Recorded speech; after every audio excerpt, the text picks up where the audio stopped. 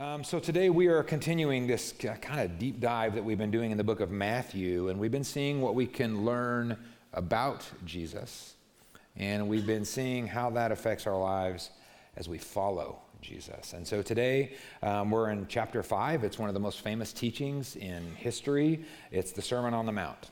And the Sermon on the Mount begins with a list of blessings that we call the Beatitudes, and that word really just means blessings, the Beatitudes. So Jesus has just, we talked about this last week, Jesus has just announced the thing he came to announce. Jesus has just said that the kingdom of God is near. We spent a lot of time on this last week. This is the hinge. This is the pivot point of all eternity because the Messiah has come, and he has come to recreate what sin and Satan decreated, which was God's beautiful plan. He's come to reverse the curse and put back in motion God's amazing plan for God and man to be really together and in paradise and ruling his good world for eternity. And so Jesus he's teaching all over and he's healing everybody. And that's where we're picking it up. This is Matthew 5:1. It says, one day as Jesus saw the crowds gathering, he went up to the mountainside and sat down, and his disciples gathered around him. Let's stop there for a sec. Who we talking about here? The disciples. Is this the 12? Don't yell it out if you're not sure. Right? It's probably not the 12 because he's gonna call some of them a little bit later on. Matthew tells us right after this talk that the crowds were amazed at his teaching. So he's not talking to 5 or 6 people or 10 or 12 people. This is all of the people who are following him. This is this great crowd of people that is following him around now. And in fact, later, he's going to give us some demographics here in just a second of who they are. But we know he started with 4 fishermen, right? They're probably in the crowd. Not really the elite class, financially or culturally or religiously. And now it's just this huge crowd of people. And so we kind of get a breakout of who they are, a little like demographics of them. If we look up, it's this far on your page, and look at Matthew 4:23, just before all this, it says, Jesus traveled throughout the region of Galilee, teaching in the synagogues and announcing the good news about the kingdom, and he healed every kind of disease and illness. And news about him spread as far as Syria, and people soon began bringing to him all who were sick, and whatever their sickness or disease, or if they were demon-possessed, or epileptic, or paralyzed, he healed them all. And large crowds followed him wherever he went. So Jesus is being followed by this huge crowd of people. Are they healthy people? No. Are they strong people? Are they rich people? Are they famous people? Are they beautiful people? Are they well-respected people? Are they famous politicians or athletes or movie stars or social media influencers? No, right? Are they famous preachers or religious leaders of the day? No. The crowd is made up of sick people and broken people and crippled people and people that are paralyzed, people that are having seizures, people that other people are saying are crazy or are demon-possessed, and some of them are. They're people that are not able to support themselves. They're people that aren't even able to take care of themselves. And I'm going to tell you that in first century Rome, people like that did not fare well. They didn't have Medicaid, right? They didn't have government programs to help people that can support themselves. So these people, like in the margins, these broken, sick people, the Romans just like ignored them. So to the Romans, if you didn't produce, right, if you didn't succeed, you didn't matter. And you didn't maybe even exist. That's the way the Romans saw this group of people. And I'll tell you who saw them even worse than that is the Jews. Because the Jews in Rome saw these people, they saw all the disease and all the brokenness in those people as being a punishment that God had sent on them. So their perspective of these people, they looked down on them. All the people in the margins, these were sinners. These are people that are unworthy of God.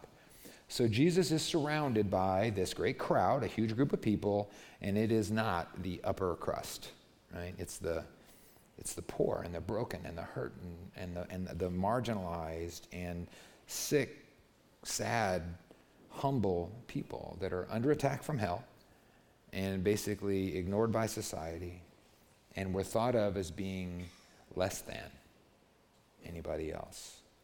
Chapter 5, verse 2, and he began to teach them. And he said, God blesses those who are poor and realize their need for him, for the kingdom of heaven is theirs.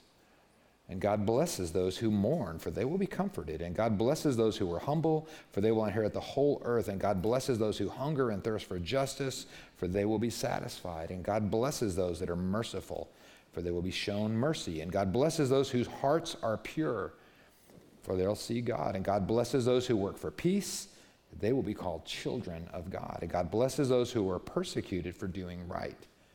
The kingdom of heaven is theirs, and God blesses you. When people mock you and persecute you and lie about you and say all sorts of evil things against you because you're my followers, be happy about it. Be very glad, for the great reward awaits you in heaven. And remember, the ancient prophets were persecuted in the same way. So what is that, right? What's happening here? Jesus is pronouncing 9 blessings. He's just said the kingdom of heaven is coming, right? And he's telling us about these kingdoms that will happen, are these blessings that will happen in the kingdom of heaven. So in the kingdom, people will receive mercy, and they will be satisfied, and they will be comforted, and they will see God, and they'll be called his children, and they will inherit his kingdom. And so we've read these things a million times, right? Some of you had these on the wall of your Sunday school room as a kid, or in your own room at your house. And I'll tell you this, for most of my life, I read this passage as like a formula, right? So if you want the kingdom of heaven, right? If you want to receive mercy and be satisfied and be comforted and see God, these are the things you have to do, right? These are the entrance requirements, right? So here's what this made me think of. So my grandson Graydon is 14 now. 10 years ago, when he was 4 years old, his parents took him to Disney World.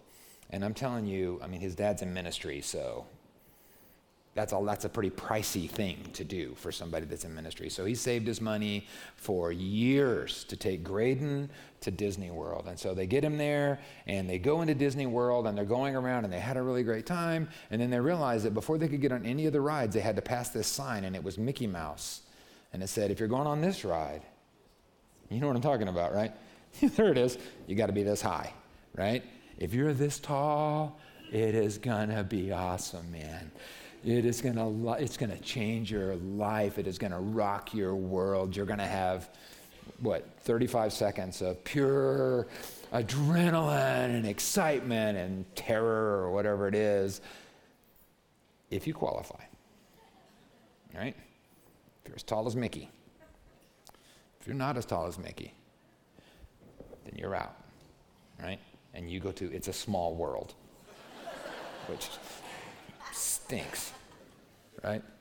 So here's the problem. 48 inches. They've saved for years. Graydon is 47 and a half inches tall. So they did what any Christian, honest, safety-loving people would do. They took some paper napkins and folded them up and put them in a shoe. And just don't judge. Okay. That's not what this is about. Some people are going, that's horrible. I'm going to talk to Mike after church today. And some people are saying, that is not bad. I'm writing that one down. We're going next year.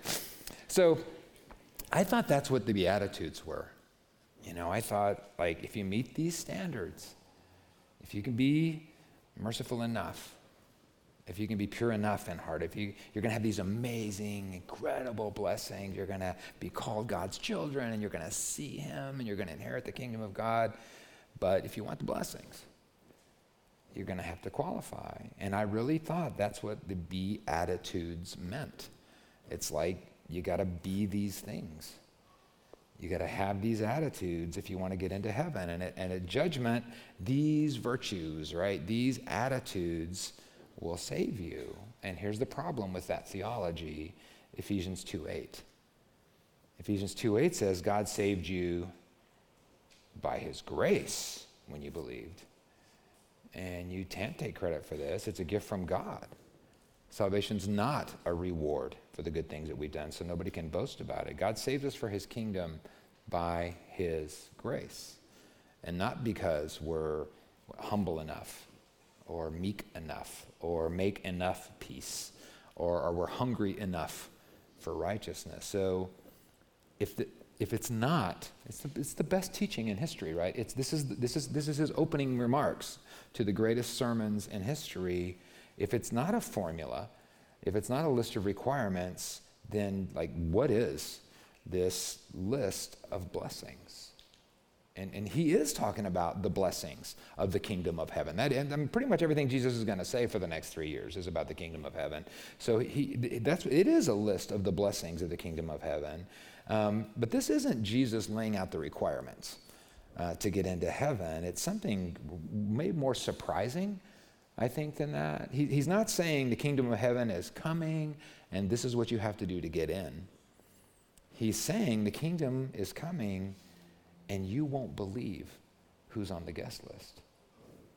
Because in our world, in this world, it's the A list, right? It's the people first invited to anything are the pretty people, the beautiful people, and the healthy, powerful, strong, smart, rich, whole, confident, happy winners.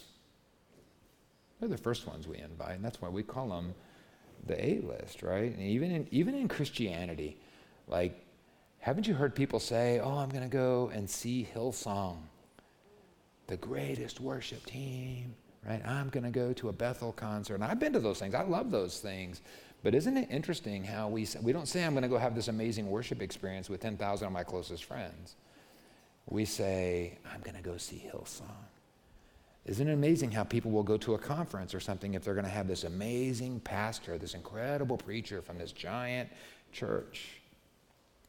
Isn't it amazing how people will say, "We need somebody to do this. Let's get Mike. Let's get Mike. Everybody knows he's like a superstar on Team Jesus, right? Let's see if we can get Mike to come to this thing." It's like, even in church, the A-listers, right? These are the people that have the it factor, right? They got the looks, not Mike, the money, right? They got they're talented and they're popular. They have the religious credentials, and they're the important ones in this world.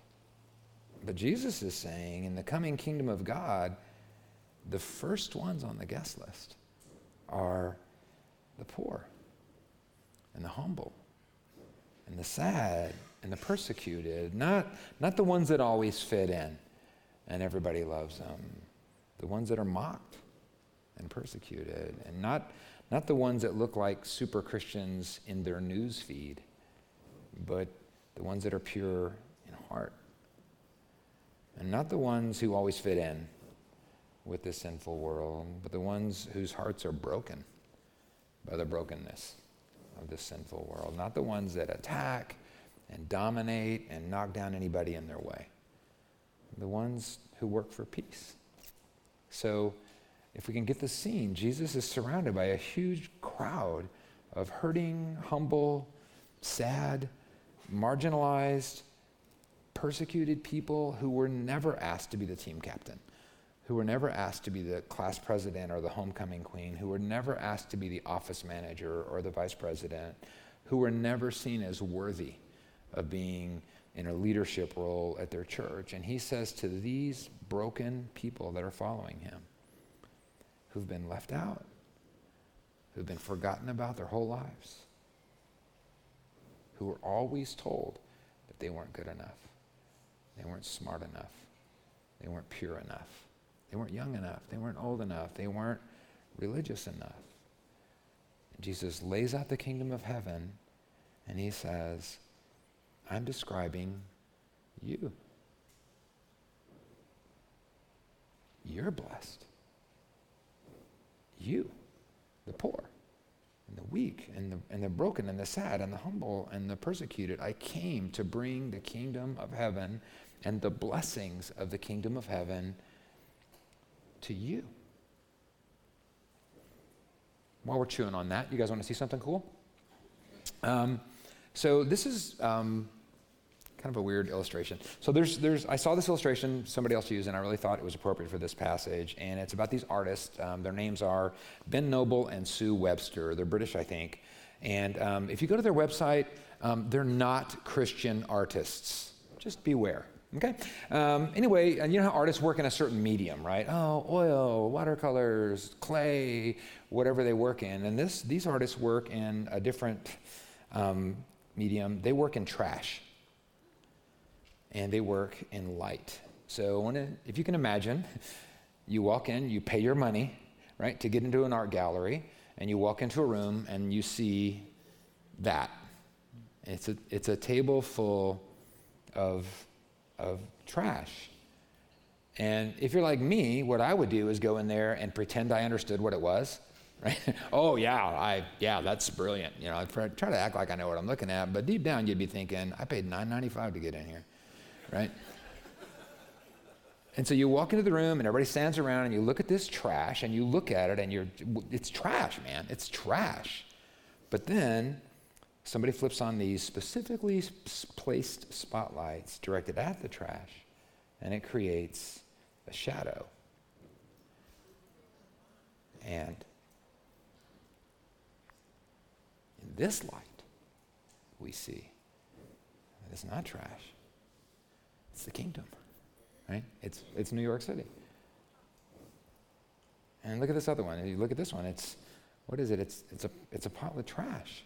It's a pile of trash. But in the right light, in the perfect light, we can see that it's actually human beings. So, cool, huh? Anyway, Jesus is giving us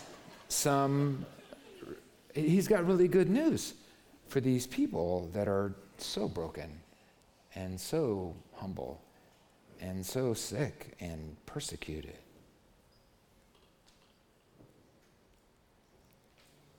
People that nobody noticed.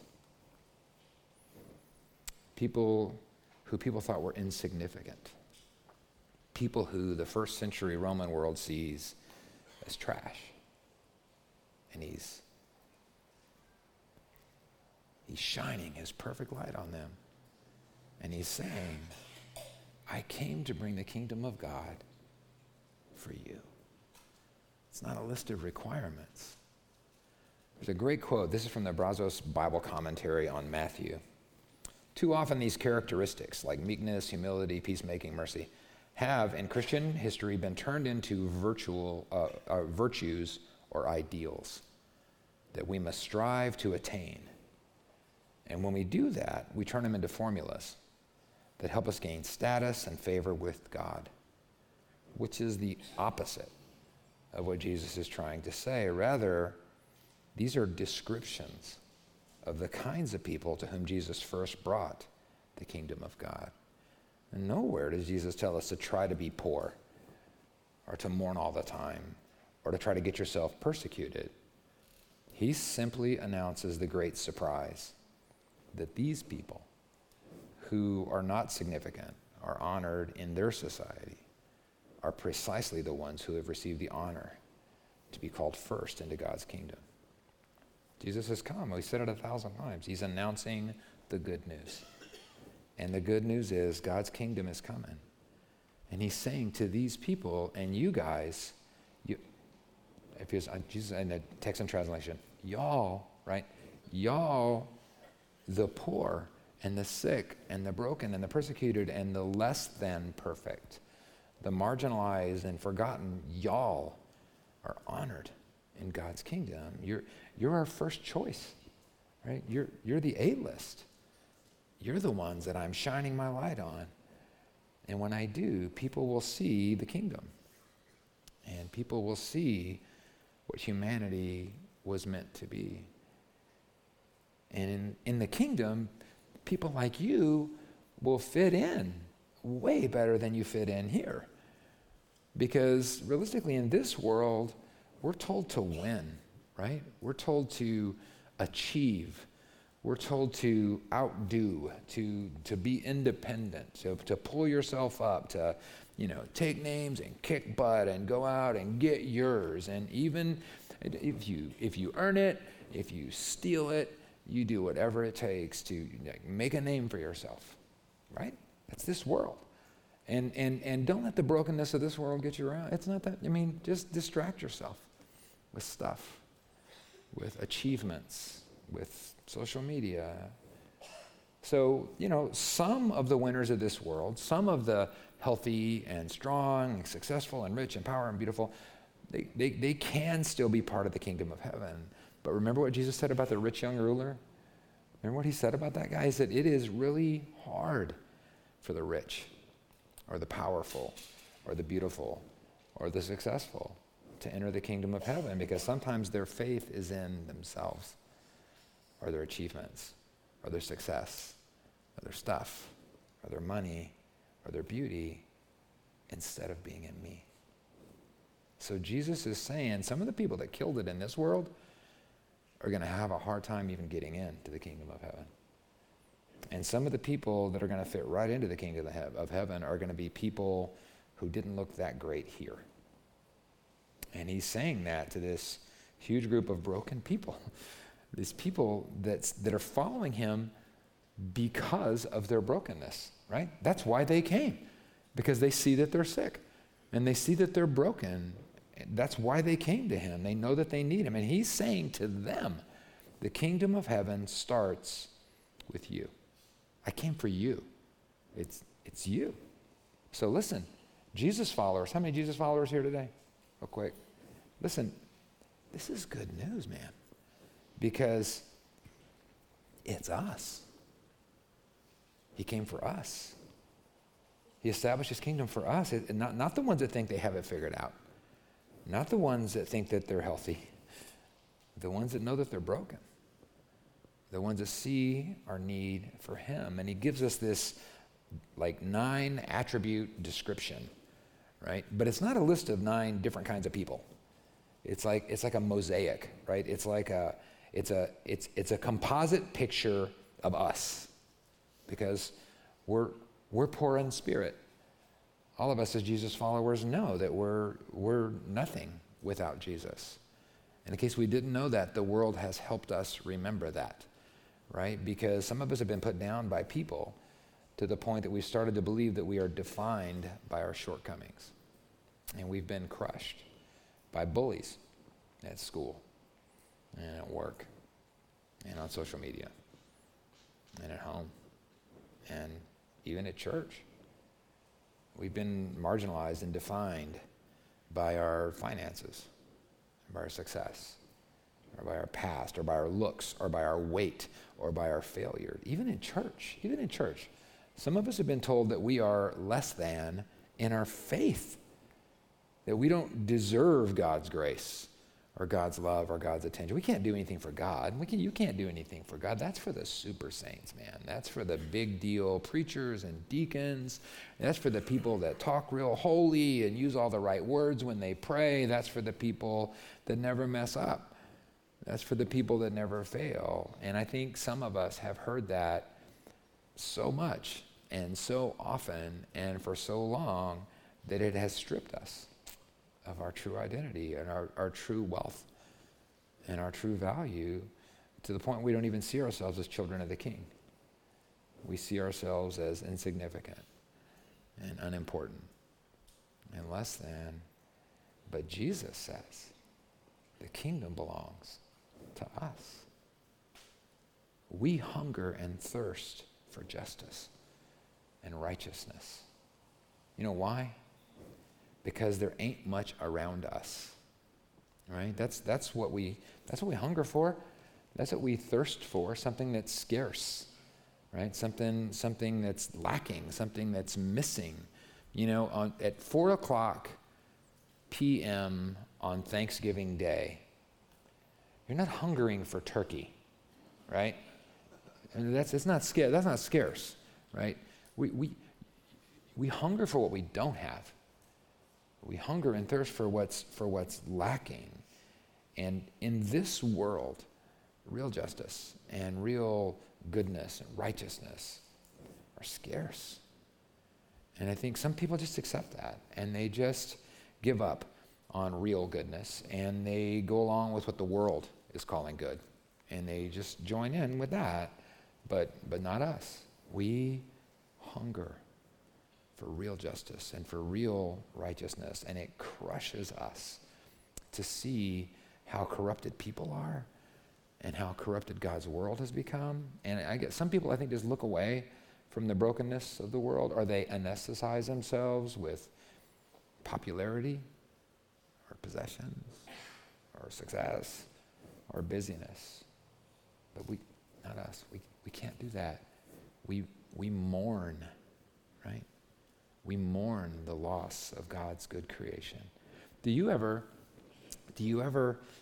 like just look at the depravity all around us and the perversion of everything that's beautiful and the hate that people have for each other and the way we just ignore the suffering around us and the way that people use each other? I mean, children are being sold like toys. People are so intent on winning in business or in politics that they cancel, right? They crush, they vilify anybody that gets in their way. Your newsfeed, my newsfeed, is full of the utter corruption of, it seems like, everybody in power. And we got priests and pastors abusing the weakest, most vulnerable people for their own pleasure, and then they just throw them in the trash. These are real people that needed their help, that trusted them, that thought they would see God in them. Do you ever look at that stuff and just think of the depravity and the corruption and the perversion and the hate in this world and just want to cry? It's because you're hungry, you're thirsting, you're starving for goodness and justice and righteousness. And so some people get mad about it and they start fights or they start fires, or some people just get like really high and mighty and religious and like, well, I'm above all that. I'm not part of the problem. That's not me. But not us, because we're meek and we're humble. And we realize that on our own, we're powerless to fight our own depravity, because we're broken too. We're just like those sick, broken people following Jesus. And we see that he's our only hope that we have for healing and for justice and righteousness that we want in the world and that we want in ourselves. So we don't put down the sinful people around us. We don't turn away from them. We don't see ourselves better than them. Instead, we're merciful, because we know they're just like us. They're just like those people following Jesus. We're all just broken people that need Jesus to heal us.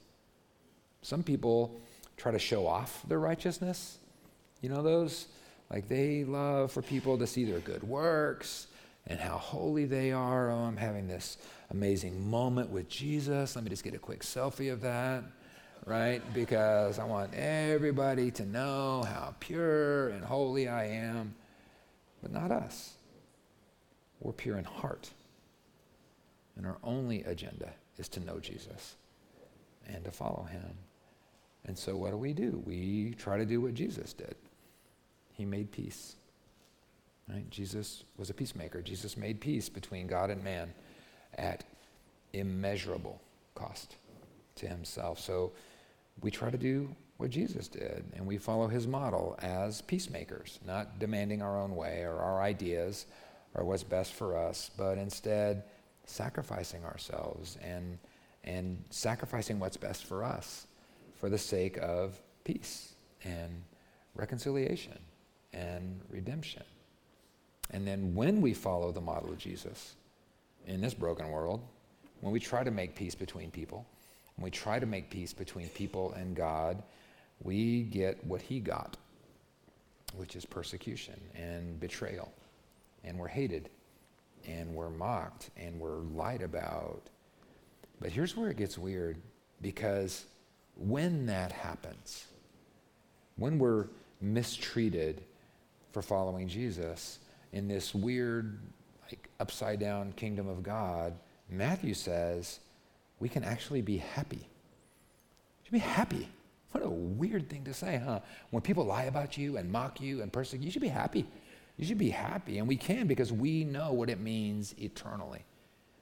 It means that his upside down kingdom is coming. And it means we are blessed. We're the A-list now, right? His light is shining on us, just like those piles of trash in the art gallery, and he's revealing who we really are.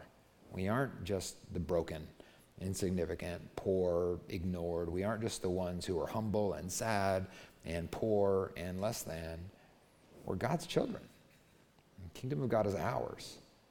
We will inherit our Father's kingdom, and there, no one will be poor in any way. And there, our hunger for righteousness and goodness and justice will be fully satisfied because the whole world will be following Jesus.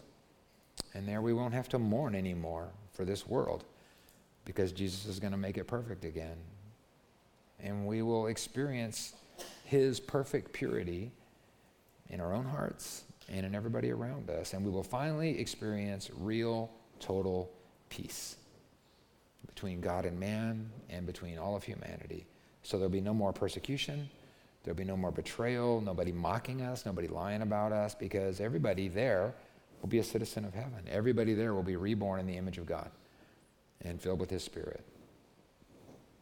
This is the gospel. This is the good news. The Messiah has come, and he's bringing the kingdom of God with him. And it's going to be awesome. And you don't qualify for it by being rich or smart or pretty or powerful or popular or religious. And you don't qualify for it by working harder on your poorness or your meekness or mourning more or trying to be persecuted more. Remember that Ephesians verse said, God saved you by his grace when you believed. You don't take credit for that. It's a gift from God. Salvation is not a reward for the good things that we've done. We can't boast about it. God did it. And how did he do it? Look at verse 10. We're God's masterpiece. He's recreated us anew in Christ Jesus so that we can do the good things that he planned for us long ago. If you were in Christ, you're qualified now. If you're in Christ, you're the A-list now. Because can you think of someone in history who completely personified these attitudes? Can you think of somebody who was poor and humble and who mourned and wept over the world's lack of righteousness? Can you think of somebody who was completely pure in heart and who had absolute mercy even when he was persecuted? Can you think of someone who was the ultimate peacemaker? It's Jesus. And when we accept the gift of salvation, when we make him Lord of our lives, we don't just clean up our acts, right? We're reborn in him. 1 Corinthians 5:17 says it's like we're a new creation. We're a whole new person in Christ Jesus. Colossians 2 tells us that we have all the fullness of Christ because we're in him. We have all the fullness of Christ because we are in him. We have his purity of heart. We have his humility and his mercy and his righteousness because we are in him. That's our qualification for the kingdom. That's why we are the A-list, because we are in Christ. So the Beatitudes aren't a list of the requirements to be good enough for heaven. They're a description of the blessings of living in the kingdom of God. And they're a description of the A-list, of the people who will be there. And it's not rock stars or sports stars or religious stars. It's people that some people don't think are smart enough or healthy enough or successful enough or old enough or young enough or pretty enough or religious enough. It's the people that are broken and hungry and marginalized and humble and poor and see that they need Jesus and find themselves in him. The Messiah has come, and he's bringing his kingdom, and he's bringing it for us. Let's pray. Jesus, thank you for coming to recreate what was decreated, to build your kingdom here, and to restore what was intended in the first place in the Garden of Eden, when everything was perfect, when God and man were really, truly together. Thank you for coming and being the image of God so that we can be the image of God. Thank you for coming and showing us what a perfect life looks like so we can live a perfect life. Thank you for filling us with your Spirit so that you can begin this work of making us more and more like you. Thank you for restoring your kingdom. And will you please remind us when we feel what those people felt, like outcasts who were broken and sad and humbled and ignored and forgotten about. Will you please remind us that you've come for us. You've come to make us like you so that we are the A-list in the kingdom of heaven. Thank you, Jesus, for the truth of your word, and thank you for the power of your love. In Jesus' name, amen. Amen. God bless you guys. Sign up at one of those tables today before you go.